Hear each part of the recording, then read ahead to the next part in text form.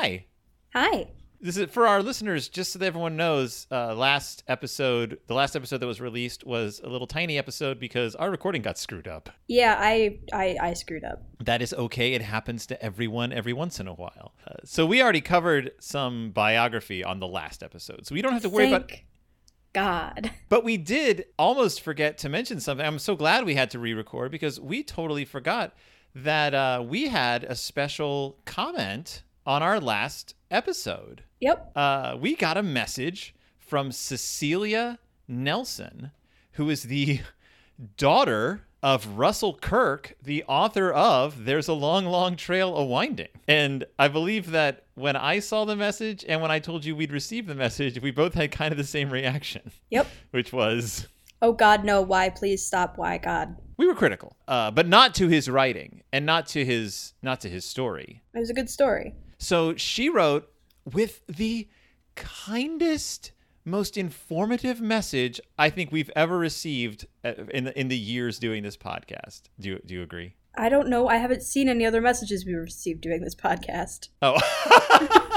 No, but when I sent you the message, you thought it was just amazing. So I'm just going to read it out loud. It says, she wrote, the character of Frank Sarsfield is based on a real hobo named Clinton Wallace, whom my parents, Russell and Annette Kirk, asked to lunch and were surprised to find had a talent for reciting poetry. A few years later, my dad heard from a prison warden that Clinton, who was there for petty theft, he was nonviolent, would be released if he had somewhere to go, and so wrote to Clinton inviting him to stay with our family. Clinton lived with us for 6 years and was very kind to my sisters and me. Sometimes he would disappear and go back on the road and send us kids postcards. When he died, my dad had Knight of the Road inscribed on his gravestone. And I just thought that was an amazing story. Yeah. Yeah.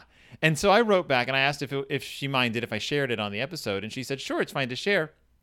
She said, Clinton was a very unusual fellow, almost childlike in some ways and well-mannered. He avoided hard work like the plague and stole from church poor boxes because he said he was poor. Smile face, which is what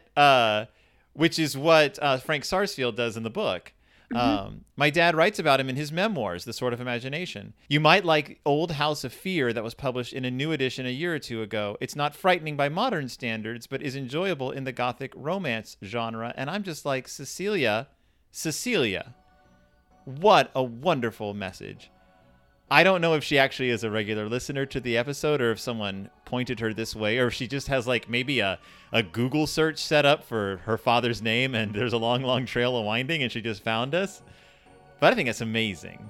She seems like a lovely person. She really does seem like a lovely person. I was touched and moved. She's my favorite listener. She's now my favorite listener.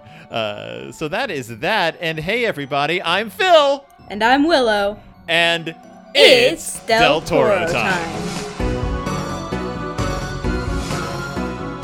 It's Del Toro time. It's Del Toro time, everyone. You're still wearing my shirt. Which shirt? Oh, I am wearing your shirt. Yes. So, ladies and gentlemen, I showed up at Willow's mom's house today with a bunch of stuff to drop off, and Willow pointed out that you're wearing my shirt. Somehow I ended up with this shirt. Describe the shirt for our listeners. It has a cuttlefish on it, and it says, let's cuddle. Uh-huh. It's my favorite shirt. I got it from the Mid-Continental Oceanographic Institute. If it is your favorite shirt, why have you never asked for it back? I have! If it is your favorite shirt, why have you never asked for it back recently? Because I forgot you had it.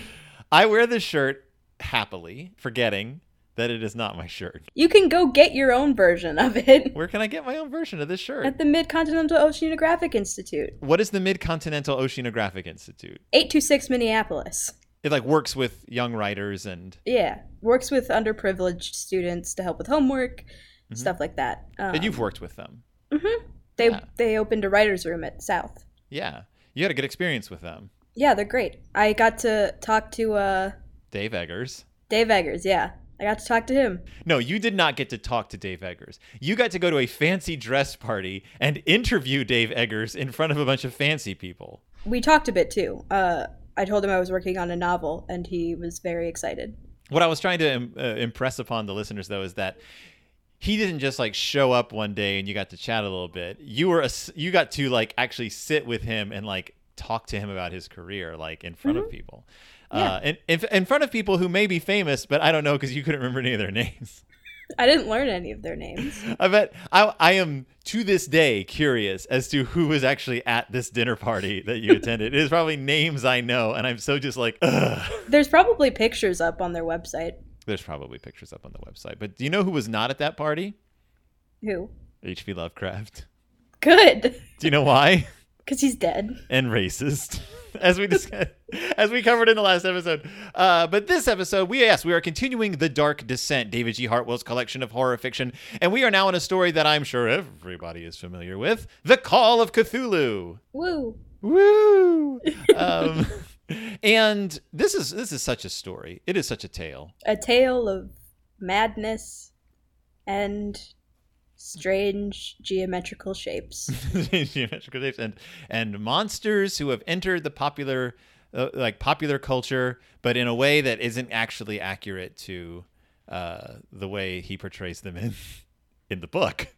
But we're only discussing the first part of it, the horror in clay, today, because it's kind of a long story and involved. So once upon a time, when we originally recorded this episode, I asked you what your first exposure to the character of Cthulhu was, and you said my stuffed Cthulhu doll. Mm-hmm. But that's not true. I remembered this. You watched the Call of Cthulhu episode of The Real Ghostbusters in our old duplex years ago when you were very young. I don't remember it, so it doesn't count. There was an episode of The Real Ghostbusters called The Call of Cthulhu, but they misspelled Cthulhu on purpose because at the time they thought that all of H.P. Lovecraft's characters were actually under copyright, but they weren't because they were never secured with copyright, yada, yada, yada. Can you even spell Cthulhu wrong? They spell it Cathulhu. Cthulhu. Cthulhu. That's the only thing they do differently just to get around copyright. They misspell Cthulhu, but yeah, it's where like the Real Ghostbusters discover that the writings of H.P. Lovecraft are true. They go to Arkham. Cthulhu rises from the depths. They have to fight Cthulhu with their positron guns. The ghost of Cthulhu. But they have to electrify the roller coaster at Coney Island to send Cthulhu back to the depths. They don't actually defeat him, but they end up opening a portal or something. It's a really Lovecraft-heavy Real Ghostbusters episode, but you watched it. Is this when the Real Ghostbusters was still good? Yes. Okay. It was during the good era of Real Ghostbusters. First season and a half or 2 seasons. But yeah, you watched it in my bedroom on my computer, which is what you I just remember watching the Smurfs in there. Yeah, you used to watch Smurfs a lot. When we weren't watching Smallville. God. That traumatized me, that third episode. We used to watch bootleg episodes of Smallville that I would get online, get off the internet and burn to CDs, which I would then, or DVDs, DVD-Rs, which I would then play on my DVD player on the TV. That's how we used to watch bootleg Smallville. We never finished Smallville. We dipped in like season 7. Once Lex Luthor left and before Lex Luthor came back, we were like, you know what? Once they started having a lot of sex. Once there was, and plus like the whole season where like Lois or Lana became a witch, it got really weird. Yeah. Yeah, but we never made it to the reveal of like all the Justice League, which was a shame. I mean, we could always go back and. But we won't. We won't ever. We will never. Why? Because all the people on Smallville became cult members.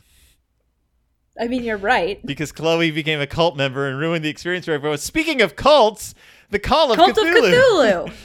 Found among the papers of the late Francis Wayland Thurston. Ladies and gentlemen, Thurston is a favorite name between Willow and I. A favorite name because... Between who? Willow and I. Oh, I thought you said Olive. Olive. My good friend Olive, the other reindeer. Call of Cthulhu, this is quite a story. I mean, there's so much. This was originally published in Weird Tales in 1927.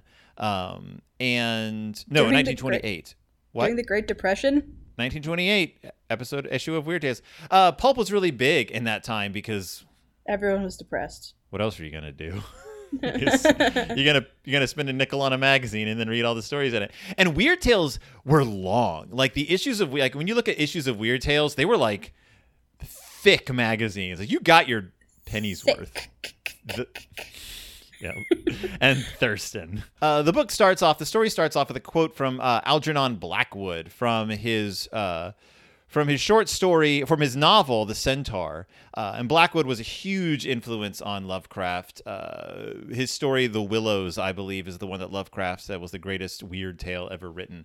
By the way, I am using the story as it appears in More Annotated H.P. Lovecraft, which was annotated by S.T. Joshi and Peter Cannon. It's just got a lot of great information about these stories. So I'll be tossing out a few nibs and blibs of factoids as we go along, because even though the story is long, the section we're discussing today isn't terribly long.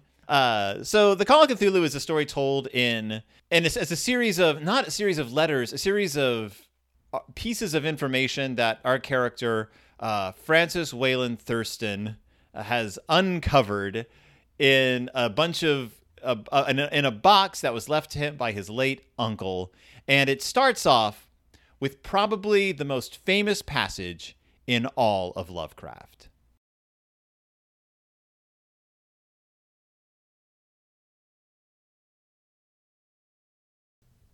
The most merciful thing in the world, I think, is the inability of the human mind to correlate all its contents. We live on a placid island of ignorance in the midst of black seas of infinity, and it was not meant that we should voyage far. The sciences, each straining in its own direction, have hitherto harmed us little, but someday the piecing together of dissociated knowledge will open up such terrifying vistas of reality and of our frightful position therein, that we shall either go mad from the revelation or flee from the deadly light into the peace and safety of a new dark age. Theosophists have guessed at the awesome grandeur of the cosmic cycle, wherein our world and human race form transient incidents. They have hinted at strange survivals in terms which would freeze the blood, if not masked by a bland optimism. But it is not from them that there came the single glimpse of forbidden eons, which chills me when I think of it, and maddens me when I dream of it. That glimpse, like all dead glimpses of truth, flashed out from an accidental piecing together of separated things. In this case, an old newspaper item and the notes of a dead professor. I hope that no one else will accomplish this piecing out. Certainly, if I live, I shall never knowingly supply a link in so hideous a chain. I think that the professor, too, intended to keep silent regarding the part he knew, and that he would have destroyed his notes. That was the first two paragraphs of The Horror in Clay from the Call of Cthulhu, and it was read to us by whom? Andrew. Our good friend Andrew Troth. He is a local actor and writer and narrator of audiobooks. In fact, if you're looking for more works by Andrew Troth, and I will remind you again at the end of the episode, if you're looking for more works by Andrew Troth, his mellifluous tones can be found on audible.com, or he has read a ton of books by this point. So just search for him, Andrew, Troth. And not only is he an amazing reader, he is an amazing friend. Yes, he's great. A delightful actor and performer here in the Twin Cities. I have directed him myself in a production of Reefer Madness 11 years ago. That was 11 years ago. That was 11 years ago. He played the narrator in Reefer Madness. That was fun. I really enjoyed that. That's where I first met our friend Rachel. That's where I first made... I'm not going to sit here and list all the friends I made doing Reefer Madness, but it was a fun production, and you helped build the set. I did. Yeah. I also ate a lot of junk food. You did eat a lot of junk food. And you watched Alvin and the Chipmunks on our friend Avian's phone. Mm-hmm. She had a movie on her phone, which at the time was still pretty novel, watching a movie on a phone. So, so Call of Cthulhu, this is a story found among the papers of the late Francis Wayland Thurston of Boston. His uncle has died. He was what was his uncle? Archaeologist. Professor Emeritus of Semitic Languages at Brown University in Providence. Wasn't he also an archaeologist? He did. He was an expert on ancient inscriptions. So yeah, he had a lot to do with archaeology. Okay, I was I thought he was an archaeologist. I knew he was a professor too. Not his uncle, his granduncle. Sorry, George Angel. We had some discussion as the actual pronunciation of his last name, Angel. Angel. You and I talked about this. Angles. His name is George Gamel Angel, and or Angel. And Angel is the name of the street where Lovecraft lived as a boy. He has little tributes all around in this story. And also they mentioned theosophy. What can you tell me about theosophy? I have no idea what that means. So the whole introduction of this book is all about how it's great that one of the greatest things about being a person is that we've never been able to put together all of our collected intelligence, because if we did, we'd go nuts. And that theosophists are the people who've come closest to figuring out what's really going on in the world. Theosophy is it's a discredited science or like form of thinking that has to do with mysticism. The part of the gist of it is that all the religions of the world, all the belief systems of the world can trace their roots back to one like sort of central form of thinking or central origin. Usually it's like Mu or Atlantis, places like that. It was created by Madame Blavatsky. She kind of helped form the idea behind theosophy, and Madame Blavatsky will pop up throughout sort of weird fiction, because a lot of weird writers sort of used her ideas to come up with like crazy stories. Her philosophies were also twisted and warped by the Nazis to become the philosophy of the Third Reich. But Madame Blavatsky was not a Nazi herself, of course. She was not a white supremacist by any means. Just they twisted her teachings of sort of like early humans and the origins of humanity for their own like stupid ideas. The notion of like the Aryan race and things like that. Like Madame Blavatsky. We can stop talking about Nazis now. Yeah, but when people mention Madame Blavatsky, they tend to be like, "Oh, that woman who like helped create the third." And that's false. She had her own problems. I mean, she was kind of rad. Like she was a single woman who like traveled the world, like and like had like and like led her own like movement. Like, and at the time that was pretty intense. I mean, we don't know if she was a white supremacist or not. We know a lot about her though. She wrote a lot, and we know what her thoughts and feelings were, and they didn't have much to do with like crappy ideas like that. She was mostly just like, no, we came from like angels and devils and stuff. In any case, that's enough with Madame Blavatsky. So yeah, this guy, George Angel, Professor Emeritus, has died. We don't know why. He was jostled by a black sailor on his way up the subway stairs to his home. But he was in his 90s, so people were like, he could have just died because he was old, and it's the 1920s. So, what are you gonna do? But this guy, the narrator, Francis Wayland Thurston, is in charge of his estate, yeah. And he finds this box of materials. Mm-hmm. Oh, I see where you were talking about. The American Archaeological Society wants to get some of these materials, and so he's going through them to see what's in there. And he finds as he says, a weird clay bas-relief and some, quote, disjointed jottings, ramblings, and cuttings. Cuttings meaning like newspaper clippings. Mm-hmm. About just some like weird stuff.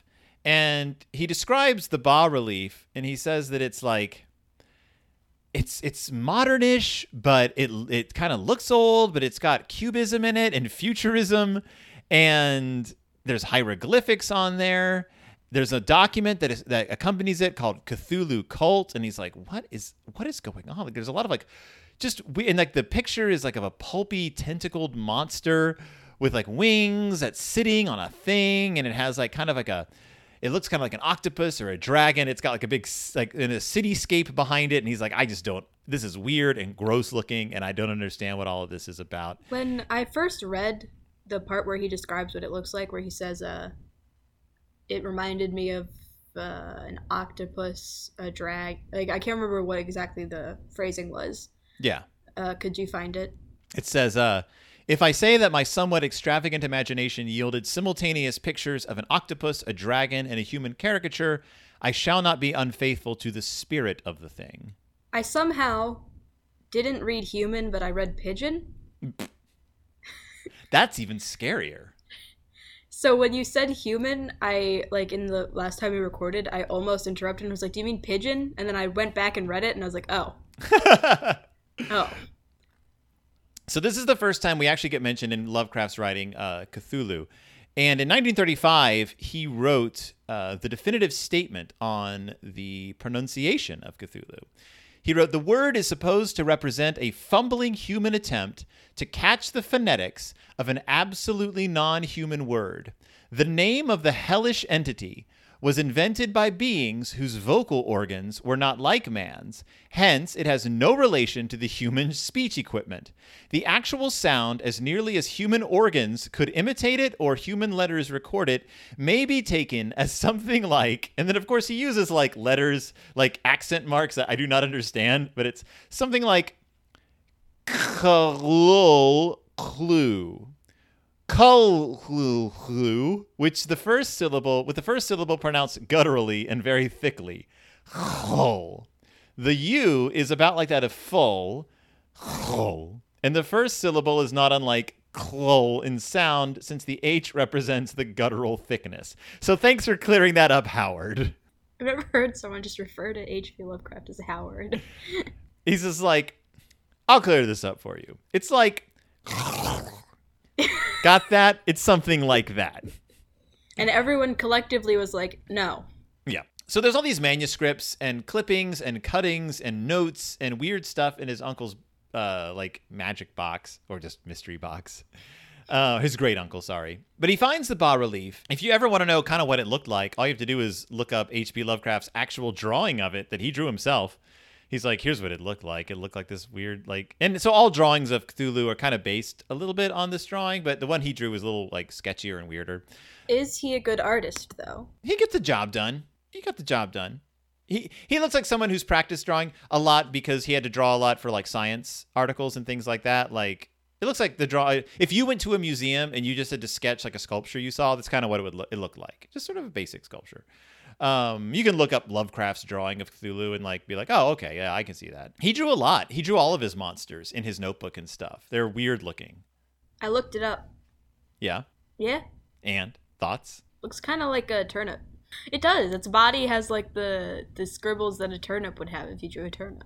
Yeah. It's not, he didn't draw it to even look horrific. It's just weird. It's just like, okay, that's unsettling. And there's all these notes about secret societies and hidden cults. And there's this manuscript. And in the manuscript, he talks about on March 1st, 1925, this young guy showed up at his house with this weird bas-relief, which was still fresh, like damp and fresh.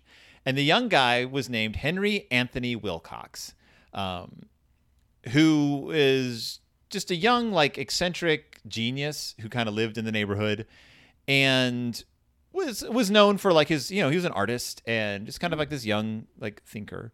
And what does Wilcox tell our friend Professor Angel? Hey, you should tell me what these hieroglyphs mean because I don't know. And what does Angel say to Wilcox? You made this. How would I know? You obviously created this just now, like yourself. Like your hands are still covered in clay. Yeah. And this is based on an actual dream that Lovecraft had about doing this very thing, like creating a bas-relief and going to see like a professor of archaeology and being like, tell me what this means. And the professor being like, you made this. And what is his excuse? Art is the oldest thing. So like, it's kind of like old because like I made it in a dream. So like, that's like older than reality, man. Which I love. It's the stupidest thing I've ever heard, but it's the kind of thing that would make sense in a really stupid dream. Where you're like, no, like dreams are like older than reality. So in a way, like if I make something in a dream, it's a real artifact, right? And then I made it for real. So what happened was there was a earthquake, and when the earthquake happened, Wilcox started having these really weird dreams. He describes them in his little tale to Angel.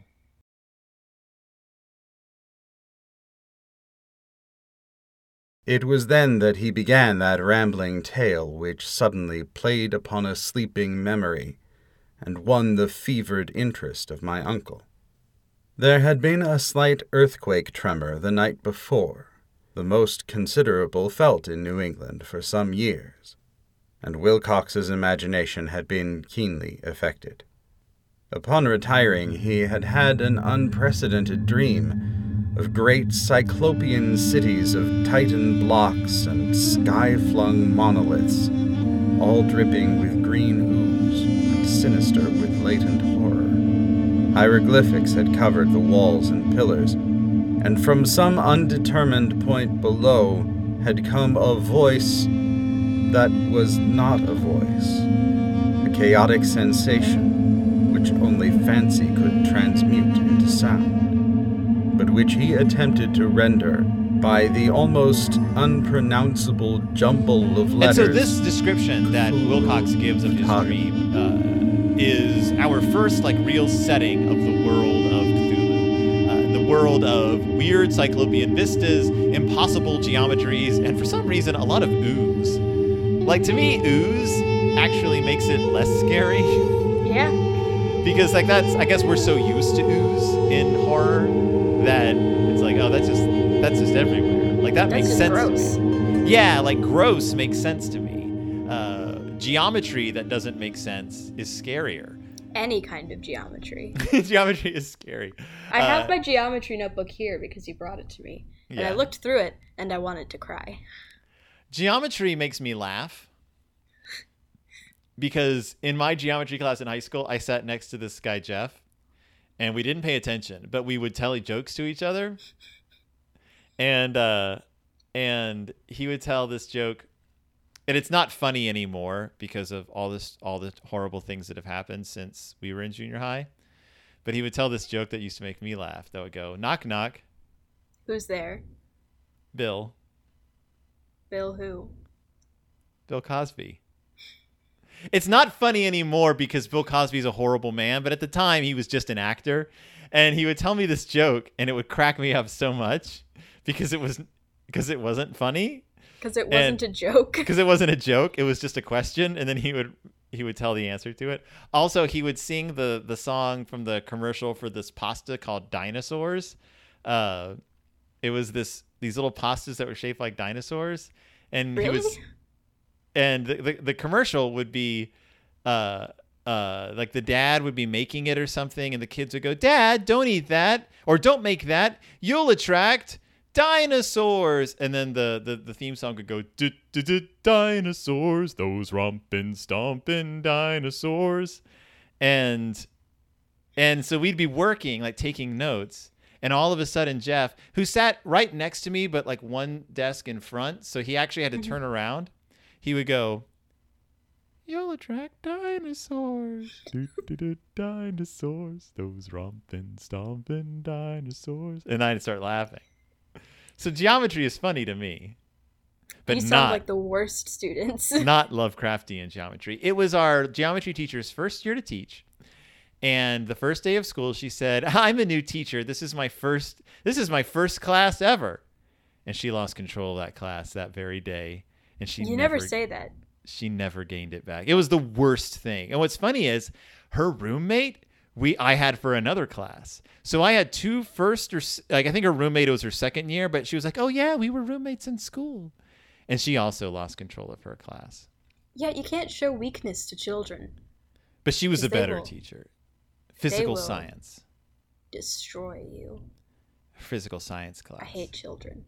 Yeah, I never want to be a teacher. We were horrible. We had this other teacher who lost control of class. She was a young teacher. And I just want to point out to my listeners, that I was not part of this. I was a good student except for the dinosaurs thing. But I had another teacher. It was her first year teaching. And she was she would go, if the class got disruptive, she would go, "You guys need to calm down." And people wouldn't calm down. And she would go, "If you guys don't calm down, I'm gonna open the cabinet and get out my Uzi and shoot all of you." That was how she tried to get. It was really upsetting. She was very upsetting because she would laugh and she cried a lot in class too. I don't think she was ready for teaching. I don't think anyone who threatens children with a gun should be allowed to be a teacher. She'd be like, "Ha, don't make me get my Uzi." God, that was a weird class. I'm surprised she didn't. I don't even remember what class that was. I don't remember what that class was. I just remember her. I remember everyone in that class and where we sat, but I don't remember what the lesson was. That was a bad class. I was surprised no student ever went home to their parents like, yeah, my teacher threatened to shoot us all. Oh, we didn't do that back then. We didn't do that back then. I forgot that was a different era. It was a different era. We didn't complain about the horrible things our teachers did. We suffered in silence. And then we went to therapy. Okay. So what were we talking about? So this guy, Wilcox, has been having weird dreams, but Professor Angel is like, this kid is interesting. So he would invite him over and interview him about these dreams because they're fascinating. And they're all about cyclopean imagery and weird chanting and these weird sounds. He says, a subterranean voice or intelligence shouting monotonously in enigmatical sense impacts, uninscribable save as gibberish. And that's what I was referring to. My favorite description of anything ever is, it's not even a sound. Enigmatical sense impacts. It's this incomprehensible something that's impacting your senses that we're like, I guess I'll just describe it as sound because that's the closest thing human beings can come. That's what I love about this story, is that you're supposed to take away that Cthulhu is from some place or some idea that we don't even have the senses to comprehend. And that's what gets lost when we talk about these creatures, is that we can't even perceive them. It's like, did you ever read the story Flatland? No. About the creatures who exist like in two-dimensional space. And if something from the third dimension intrudes upon the second dimension, like the two-dimensional space, like they can only perceive like a cross-section of it because it's three-dimensional and they're two-dimensional. And there's a Doctor Who episode like that. Yeah, and so it's just this weird thing that changes shape as the three-dimensional object passes through two-dimensional space. And you're like, what is this thing? And so, like, that's kind of what Lovecraft is trying to describe with these creatures, which is they exist at a higher dimensional level. So when we see them and hear them, we're like, what is this thing? We can't comprehend it. That you missed the visual of me doing it, but it was awesome. Like, it's awesome. So people don't really go insane in Lovecraftian stories. It's just like their senses are like overridden by a thing they're not supposed to be able to perceive. I already can't handle normal senses. Yeah, there's too many of them. We should combine the more useless ones into like. What are the useless ones? Taste and smell. Taste. Combine those. They already kind of are combined. I know, so just combine our noses and our mouths into just one like snoot organ, and then that'll save us a lot of time. What? And maybe like hearing and seeing. What if we had just some kind of weird ear eye? What's the other sense? Touch. We need that though. So one day, on March 23rd, Wilcox doesn't show up, and so Angel calls Wilcox's family, and they're like, "Yeah, it's weird. He went into a coma." They say coma. It's not really a coma. He has moments of consciousness. Lucidity, yeah. Yeah. And sometimes he talks. I mean, comas are weird. As someone who works for an organization that deals with brain injury, comas are strange. People, it's not being asleep. People can do things in comas because comas are weird. Man, comas are very weird. But I'm not going to get into that. And then on April 2nd, Wilcox wakes up and everything's fine. Mm-hmm. And that's it. And people are like, oh, well, that's weird.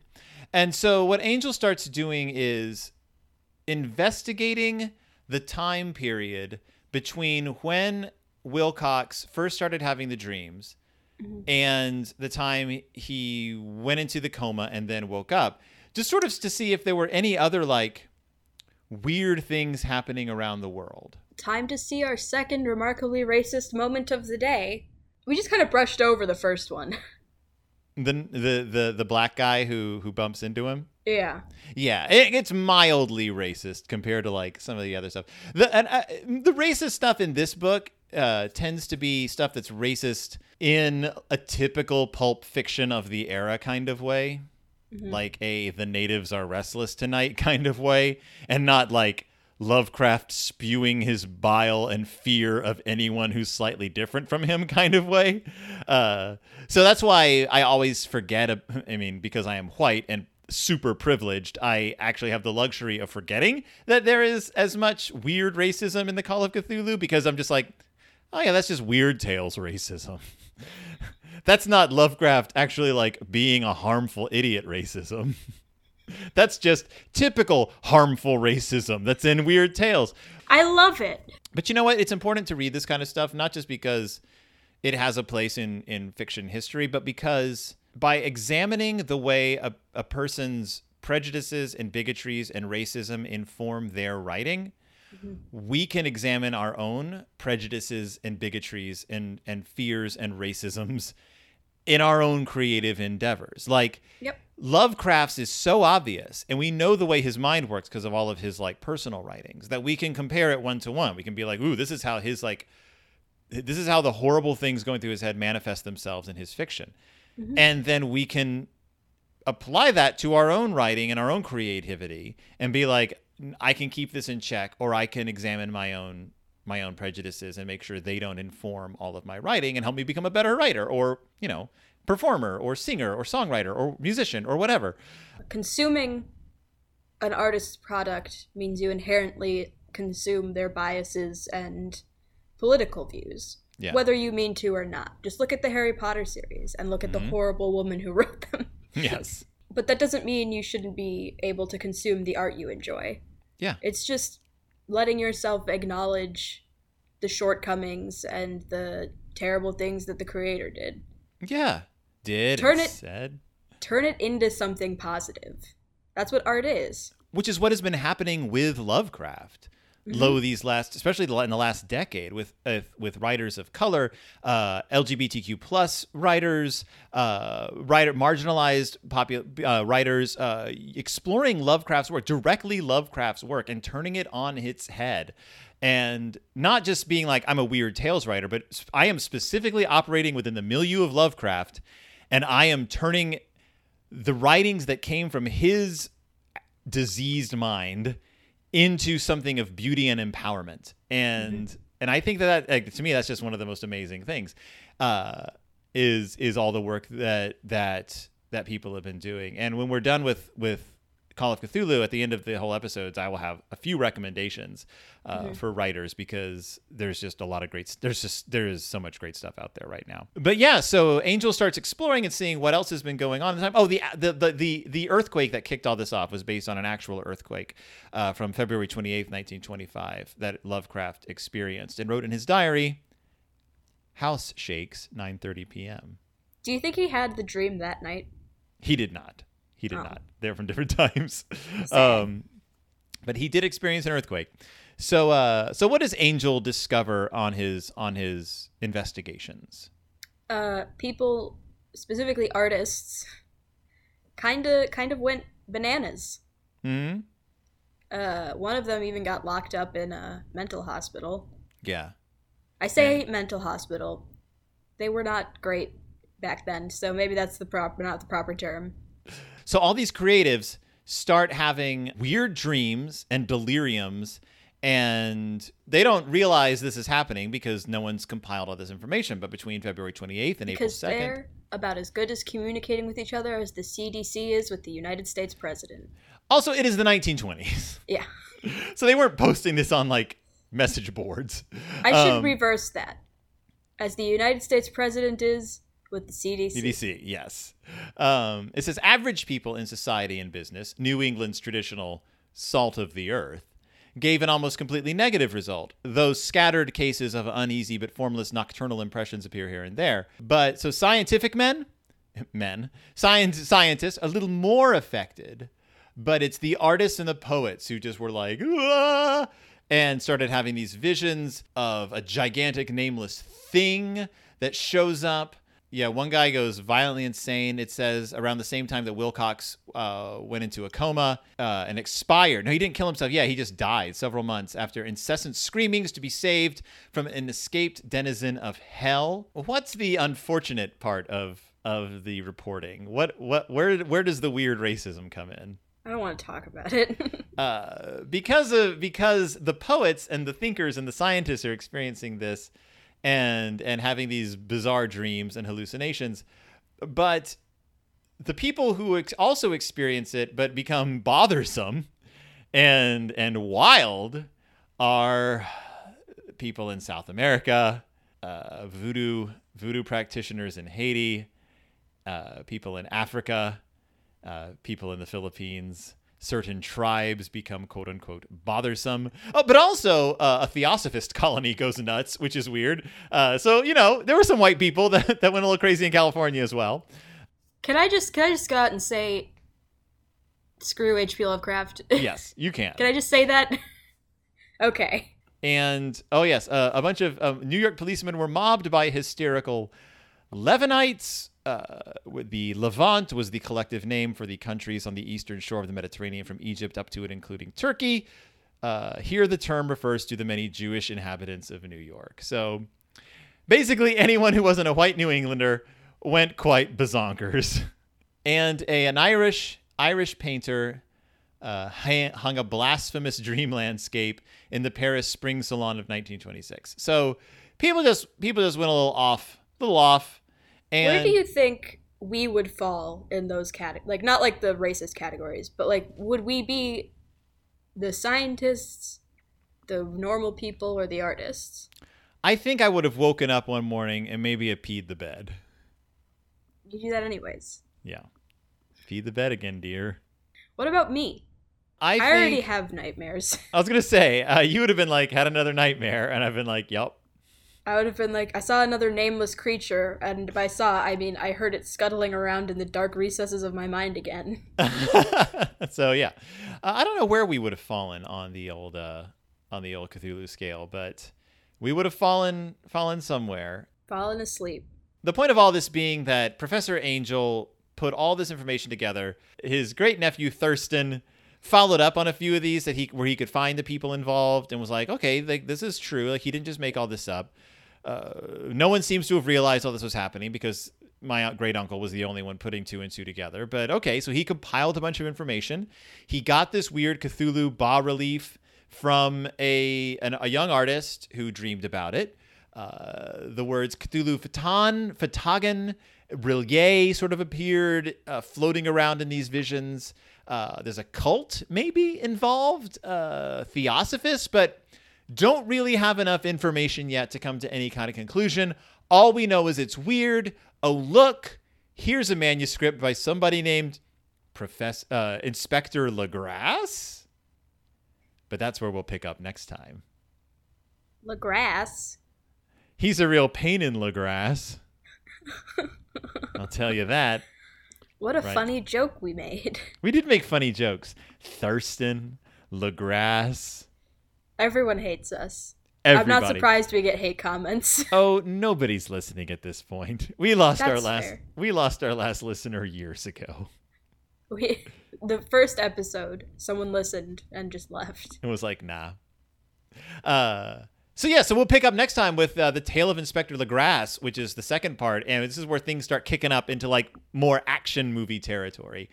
Things get a little gorier, things get a little wiggity weirder, and people start dying, and we start getting some actual forward momentum in the story of what is the Cthulhu cult. But before we sign off, there's a little Guillermo del Toro news. Ooh. Little Guillermo del Toro news. Remember that guy? Guillermo del Toro? The podcast's namesake? The podcast's namesake? I did change the title of the podcast from a Guillermo del Toro podcast to a Guillermo del Toro adjacent podcast.